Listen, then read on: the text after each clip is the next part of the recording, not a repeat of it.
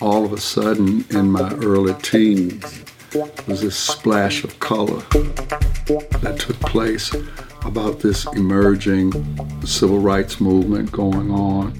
I didn't pay a whole lot of attention to the Brown versus Board of Education, but I was, 7 years old when that transpired. So I didn't know it, but my life was about to change. Dr. Owen Cardwell was one of the first African-American students to attend E.C. Glass High School in Lynchburg, Virginia. Today, he's the co-director of the Center for Education and Leadership and a professor at the University of Lynchburg. Welcome to the Teachers in the Movement podcast. Teachers in the Movement is an oral history project that explores teachers' ideas and pedagogy inside and outside the classroom during the U.S. Civil Rights Movement. The Teachers in the Movement podcast is a member of the Virginia Audio Collective. Tune in and subscribe on Apple Podcasts and Spotify. To watch the full interviews, go to teachersinthemovement.com. I am Dr. Wingfield Smith, and I'm a co-director of the Teachers in the Movement project, and I conducted this oral history with Dr. Cardwell. And I'm Kristen McCullum, and I'm a doctoral student here at UVA working on the Teachers in the Movement project. And today, we're joined by special guest, Dr. Owen Cardwell, who is here to share a little bit more about his career as an educator and activist. Dr. Cardwell, thanks for joining us. How are you doing today? Dr. Wingfield Smith, it's a delight to be with you once again. And today is a fabulous day. Great. Thank you for being here. Dr. Cardwell, can you tell us a little bit about yourself and your current role at the University of Lynchburg? I grew up here in the city of Lynchburg, and I'm fortunate to have been invited back to a distinguished professor's position here at the university and to be co-director of the Center for Education and Leadership.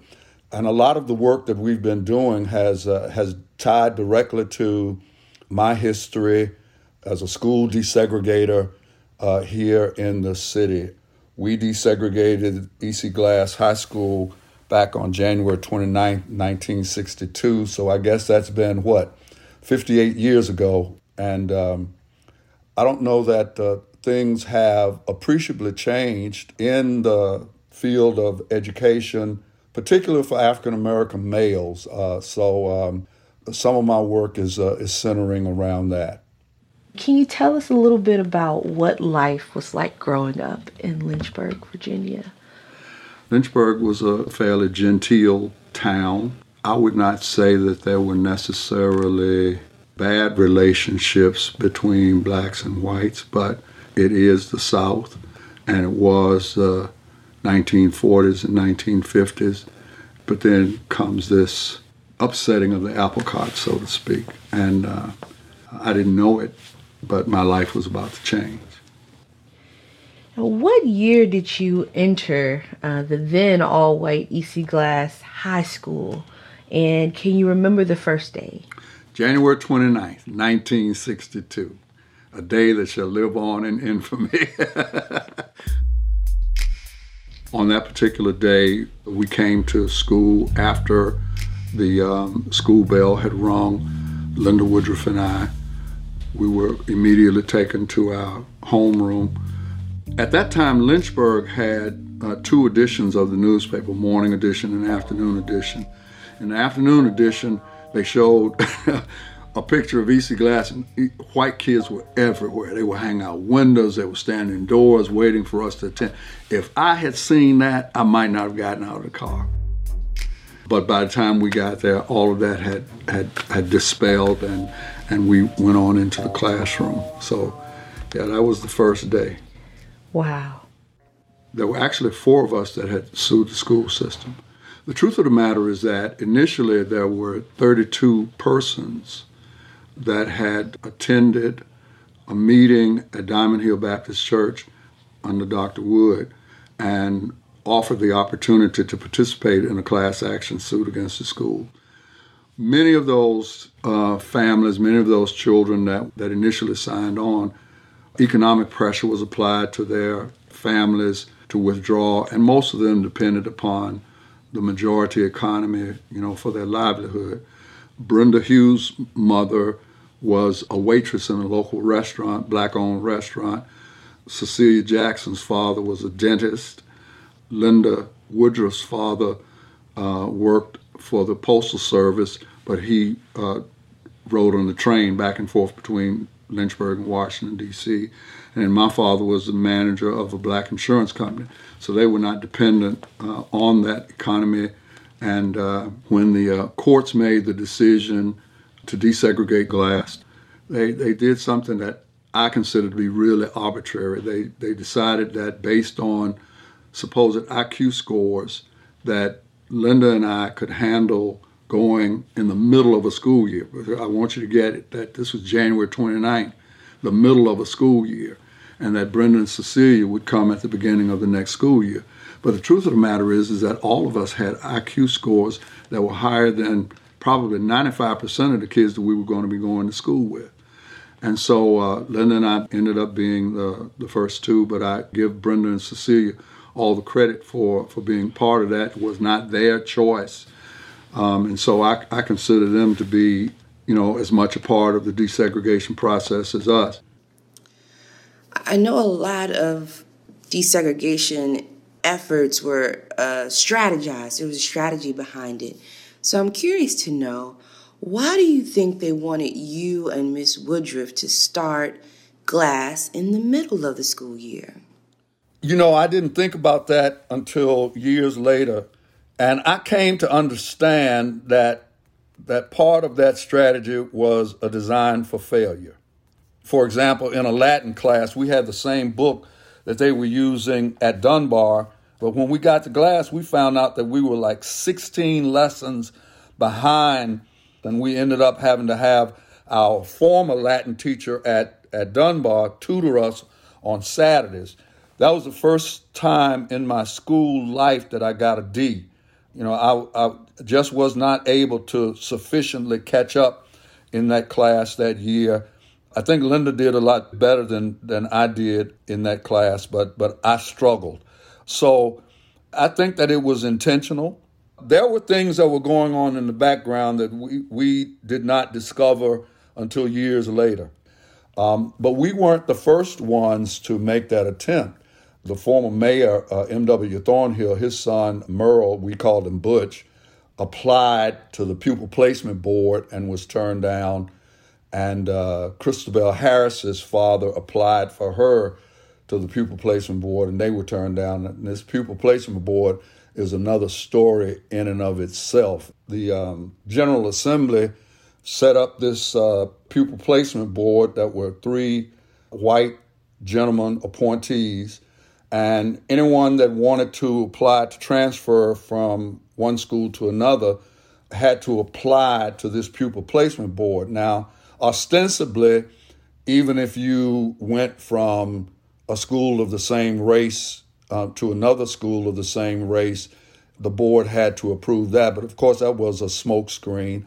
And over a 3 or 4 year period, not a single request for transfer from a school of one race to a school of another race was approved. That was Virginia's way of massive resistance of dealing with the Brown versus Board of Education 1954 decision.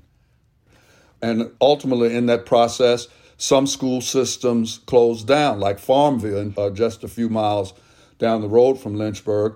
And others, even in Lynchburg, there was a kind of a white flight, and that was the beginning of the development of the independent schools that are still thriving and in communities, even in Lynchburg. Now, you mentioned that many students were prevented from attending Glass because of the threat of retribution from their white employers. So my question is, were you and Ms. Woodruff concerned about violence, or other families concerned about violence? Was that an issue or a fear? We were. This was uncharted territory for us in Lynchburg, and of course, we had seen on television and had heard about violence taking place in other cities. Danville, just 50 minutes or so down the road, had pretty violent responses to sit-in demonstrations. So we were aware that violence was a real possibility. However, and I didn't find this out until much later, that there were actually people who had gotten together, people in houses along our walking route that looked out for us as kind of monitors, that were praying for us. So while we had a concern in the back of our minds about violence, we came to find out that we were pretty well protected in the process. Can you describe to us your schooling experience at Dunbar before arriving at EC Glass? Well, I was tops in my class all the way through middle year of the 9th grade. And in the 7th grade, my teacher, Ms. Vasca Harris, had told us that the city was about to give a test to see if kids that were about to go to Dunbar could do advanced algebra. And so she wanted to make sure that we did well on the test. And she had her son to come in and start kind of giving us lessons around algebra, getting the highest mark on that algebra test. And so going into Dunbar, I was in this accelerated group of roughly about 30 kids. So that was the way things were going at Dunbar. We used to have house parties and those kinds of things. And so my house was one of the places where people would come. So I would say I was having a pretty normal preteen, early teen experience, fairly popular. So that was the way things were. Mm-hmm. And Dunbar was an all-black Dunbar was all black. And went from 8th to the 12th grade. What was the typical day like at Glass? And did you participate in any extracurricular activities? I don't know if there was a purely typical day. Each day was fraught with its own challenges and frustrations. I mean, the first year, it would be nothing for me to come back from lunch, and if I wasn't careful, I'd sit in a seat, there might be a tack in there. And so, you had to be vigilant about what was going on.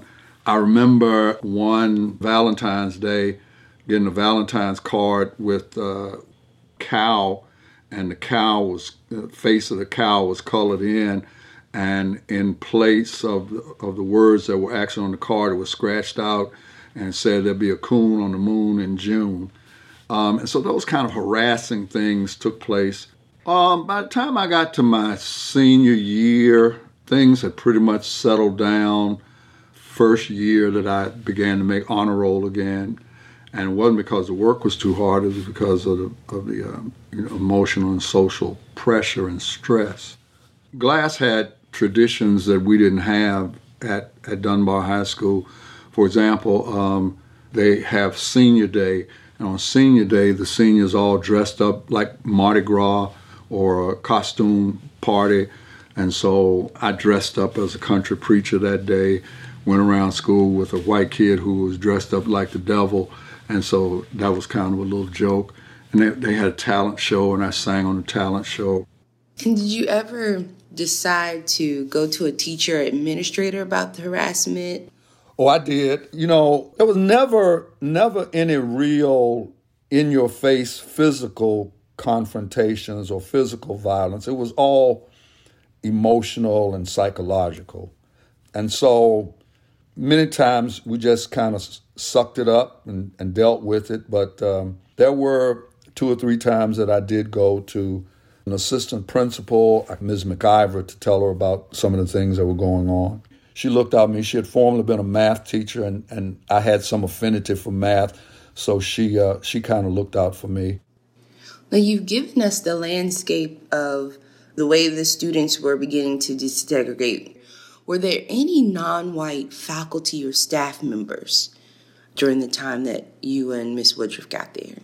Definitely staff members, if you count janitors and food service personnel. No non-white faculty until 1970 when the schools totally integrated in the city. Lynchburg is not that big. And so I still had support from faculty and administration at Dunbar.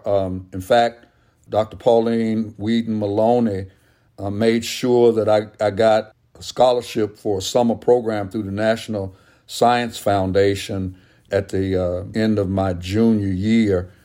And there were, a couple of white faculty and administrators that went out of their way to look out for us.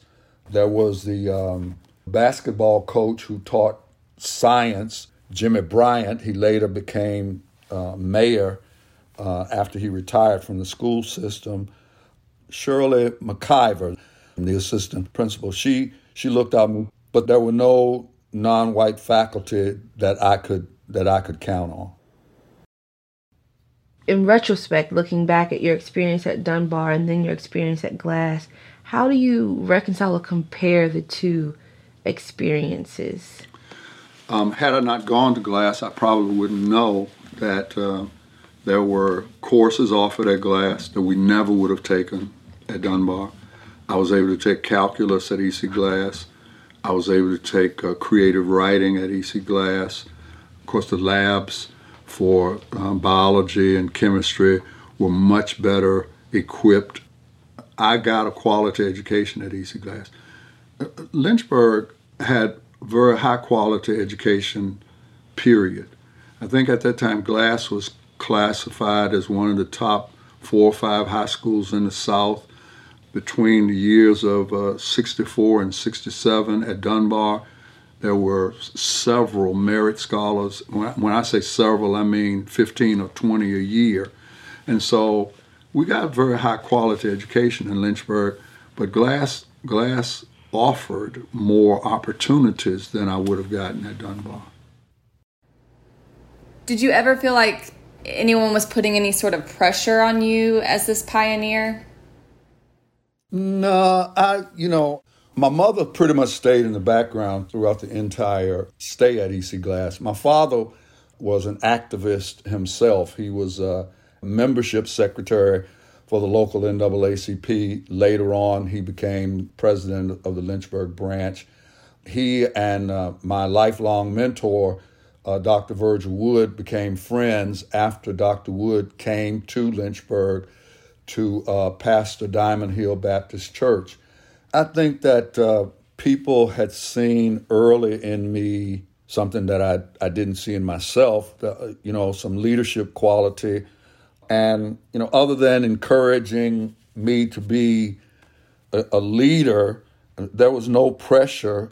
I probably put pressure on myself by making the decision to also participate at the street level, so to speak, in the civil rights movement. I was one of the student leaders in many of the demonstrations that took place and the desegregation efforts in public venues. I ended up going to jail in Danville for civil rights demonstrations.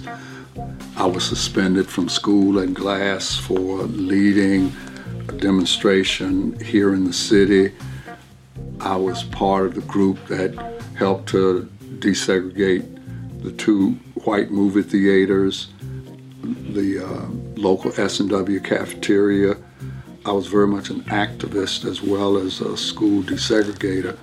My father took me to the March on Washington, made sure that I got that kind of exposure.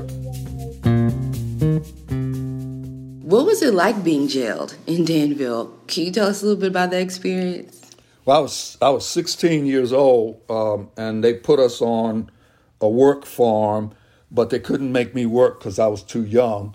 And so I was there for roughly about a week.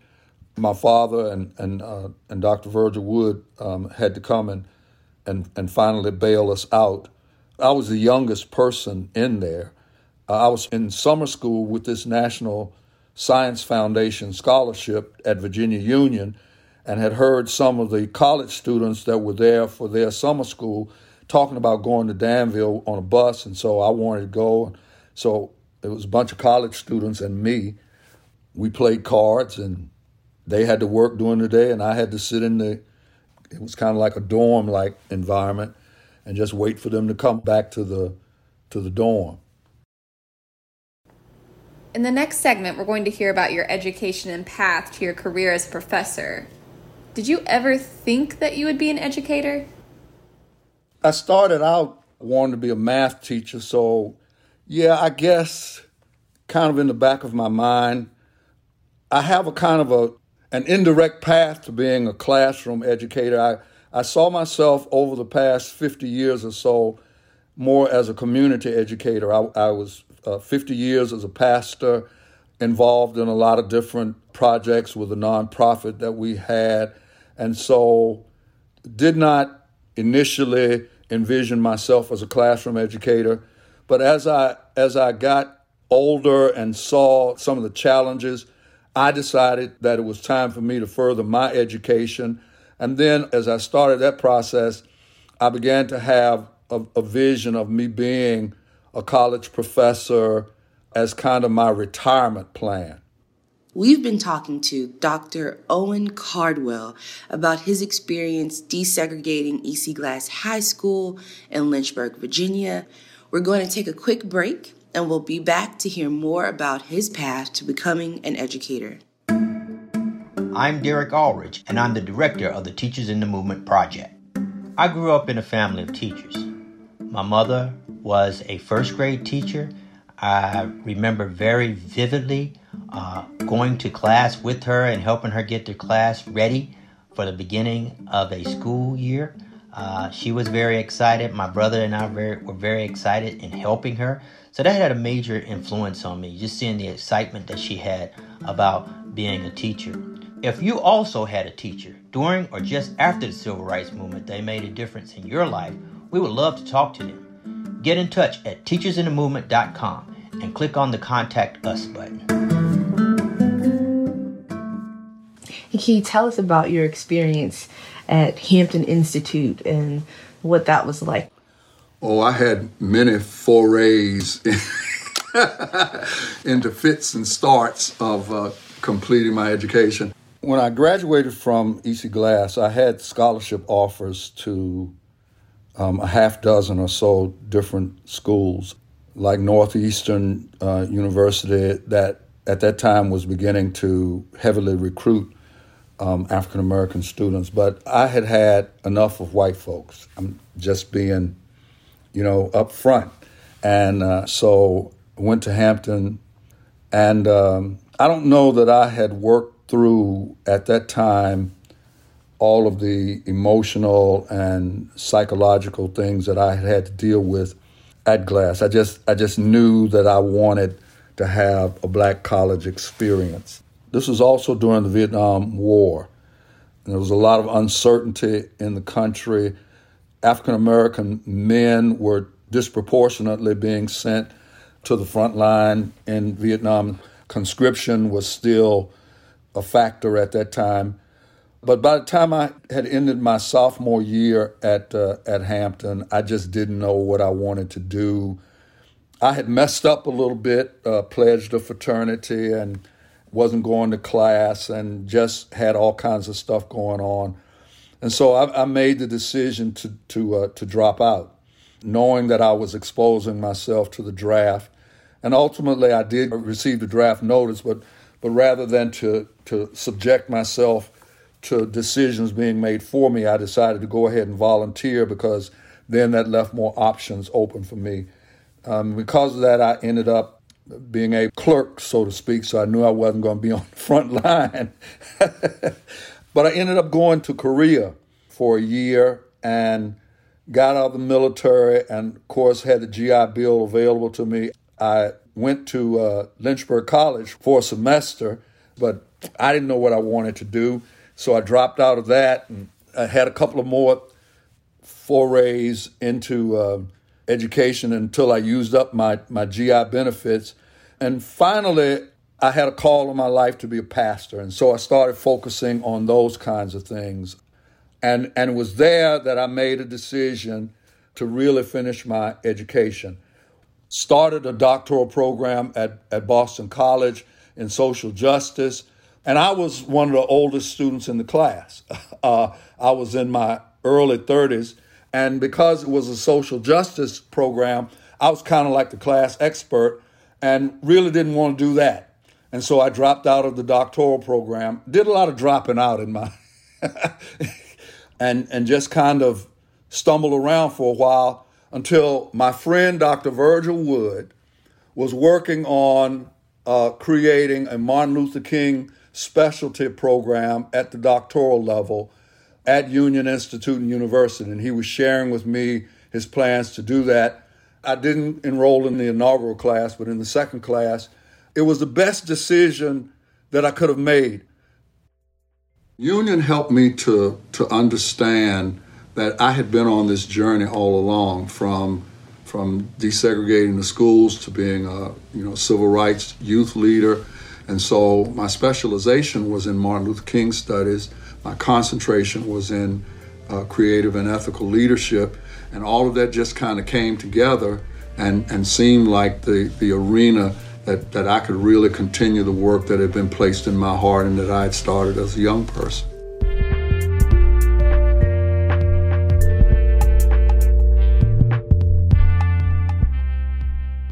You say you had many fits and starts in finishing your higher education, but now you are a university professor. What do you think young people can and should take and learn from your path? I think that if I had understood more about my strengths, and that, you're going to hear me talk a lot about strength-based education. If I had understood a lot more about my strengths, if people had helped me with that, I might have been more focused in where I wanted to go and more intentional about that. Somebody that's struggling with, what do I want to do? What's my purpose? How do I get there? I use several frameworks now: the Heroic Journey, Integral Theory, Theory U, Johari Window, Gallup Strength Finder Assessment, to kind of help people to process that. And I distinguish between development, education, and learning. Learning is not a destination. Education very often is a destination. Development a benchmark, but learning ought to be a lifelong aspiration and a lifelong experience. And so I think we need all three to help people to make those kind of decisions. And ultimately, they might decide that a classroom education is not the best thing for them. As a student and activist yourself, how do you think educators can further incorporate activism in the classroom and encourage their students to be activists? Education in and of itself is an activist activity. That's number one. Number two, I think what I said earlier about making a distinction between development, education, and learning is critical. Now, other strategies. Brazil has figured out a way of teaching kids in the Amazon, a sparse population, and so they use the technology. Sometimes there are only a dozen or so kids in the entire school because of the sparse population. They have a teacher who serves as a class resource, not as the expert, so to speak. And they have course experts that are in, highly populated areas, and they meet the kids by way of video. And the focus is on content mastery and not simply moving people along in a block fashion, everybody moving along at the same thing. And the developer of Khan Academy says a lot about this. Sooner or later, if you keep having these holes in what you're learning, sooner or later the whole thing kind of falls down on you. And that's what we're seeing with many kids. There was a sixth grade math teacher in California who decided to use Khan Academy and to take all of his kids back to kindergarten, so to speak, and to build from there. When they took the whatever California's standardized test is, those kids scored something like 70, 80% better than any of those classes had scored in the past. So there's something to be said about content mastery. There's something to be said about strength-based learning. There's something to be said about individualized education plans. And what we need to do is to move the teacher from being the one who stands in front of the room as the expert, and that teacher becomes the class resource, connecting kids and allowing kids to teach each other. What's wrong with that? That's not cheating. We cannot continue this block movement of students, and with the COVID crisis that we're facing with hybrid learning and distance learning, many African American students are being disadvantaged, particularly if they intersect with poverty. This so-called achievement gap, I really hate that term because it has nothing to do with the capability of the students. A performance gap, yes, but the performance has a lot to do with all kind of other factors. No access to internet, even if they don't intersect with poverty, if they've got working parents, who's going to be there to monitor? We're facing a crisis that is only going to get worse until we really figure out, how to do this distance learning. But it's also serving as an opportunity to redirect how we do education. We have the capacity with the technology that we have to provide individual education plans for every single student. We have the capacity to do it around strength-based learning. We have the capacity to create opportunities for lifelong learning strategies. We have the capacity to have on-demand learning with things like the MOOC courses, Coursera, edX, all those kinds of things. And in the long run, it places education back in the hands of the community and not put all the responsibility on a public school system that is like trying to turn an ocean liner on a dime. So that's an Encyclopedia Britannica answer to a Reader's Digest question. But yeah, we have an opportunity to redirect how we do education. Well, thank you so much for joining us today, Dr. Cardwell. The first interview with you is so rich. I did not know that we would get a part 2 that was even more robust. And every time I sit down with you, I further adopt myself as one of your mentees. So I'm officially adopted. Oh, I'm privileged if I can add your name to the list. I'm privileged. Okay, well, you add it. I'm Dr. Danielle Wingfield-Smith, and I'm joined today by Kristen McCullum. This has been Teachers in the Movement. Thank you so much to Dr. Owen Cardwell for joining us today. For more information and to view the interviews, go to teachersinthemovement.com. The Teachers in the Movement podcast is a member of the Virginia Audio Collective. The Teachers in the Movement podcast is produced by Mary Garner McGee, and our theme music is Summer Night by Vanilla. You can find their music at vanillabeats.bandcamp.com. Thanks for listening.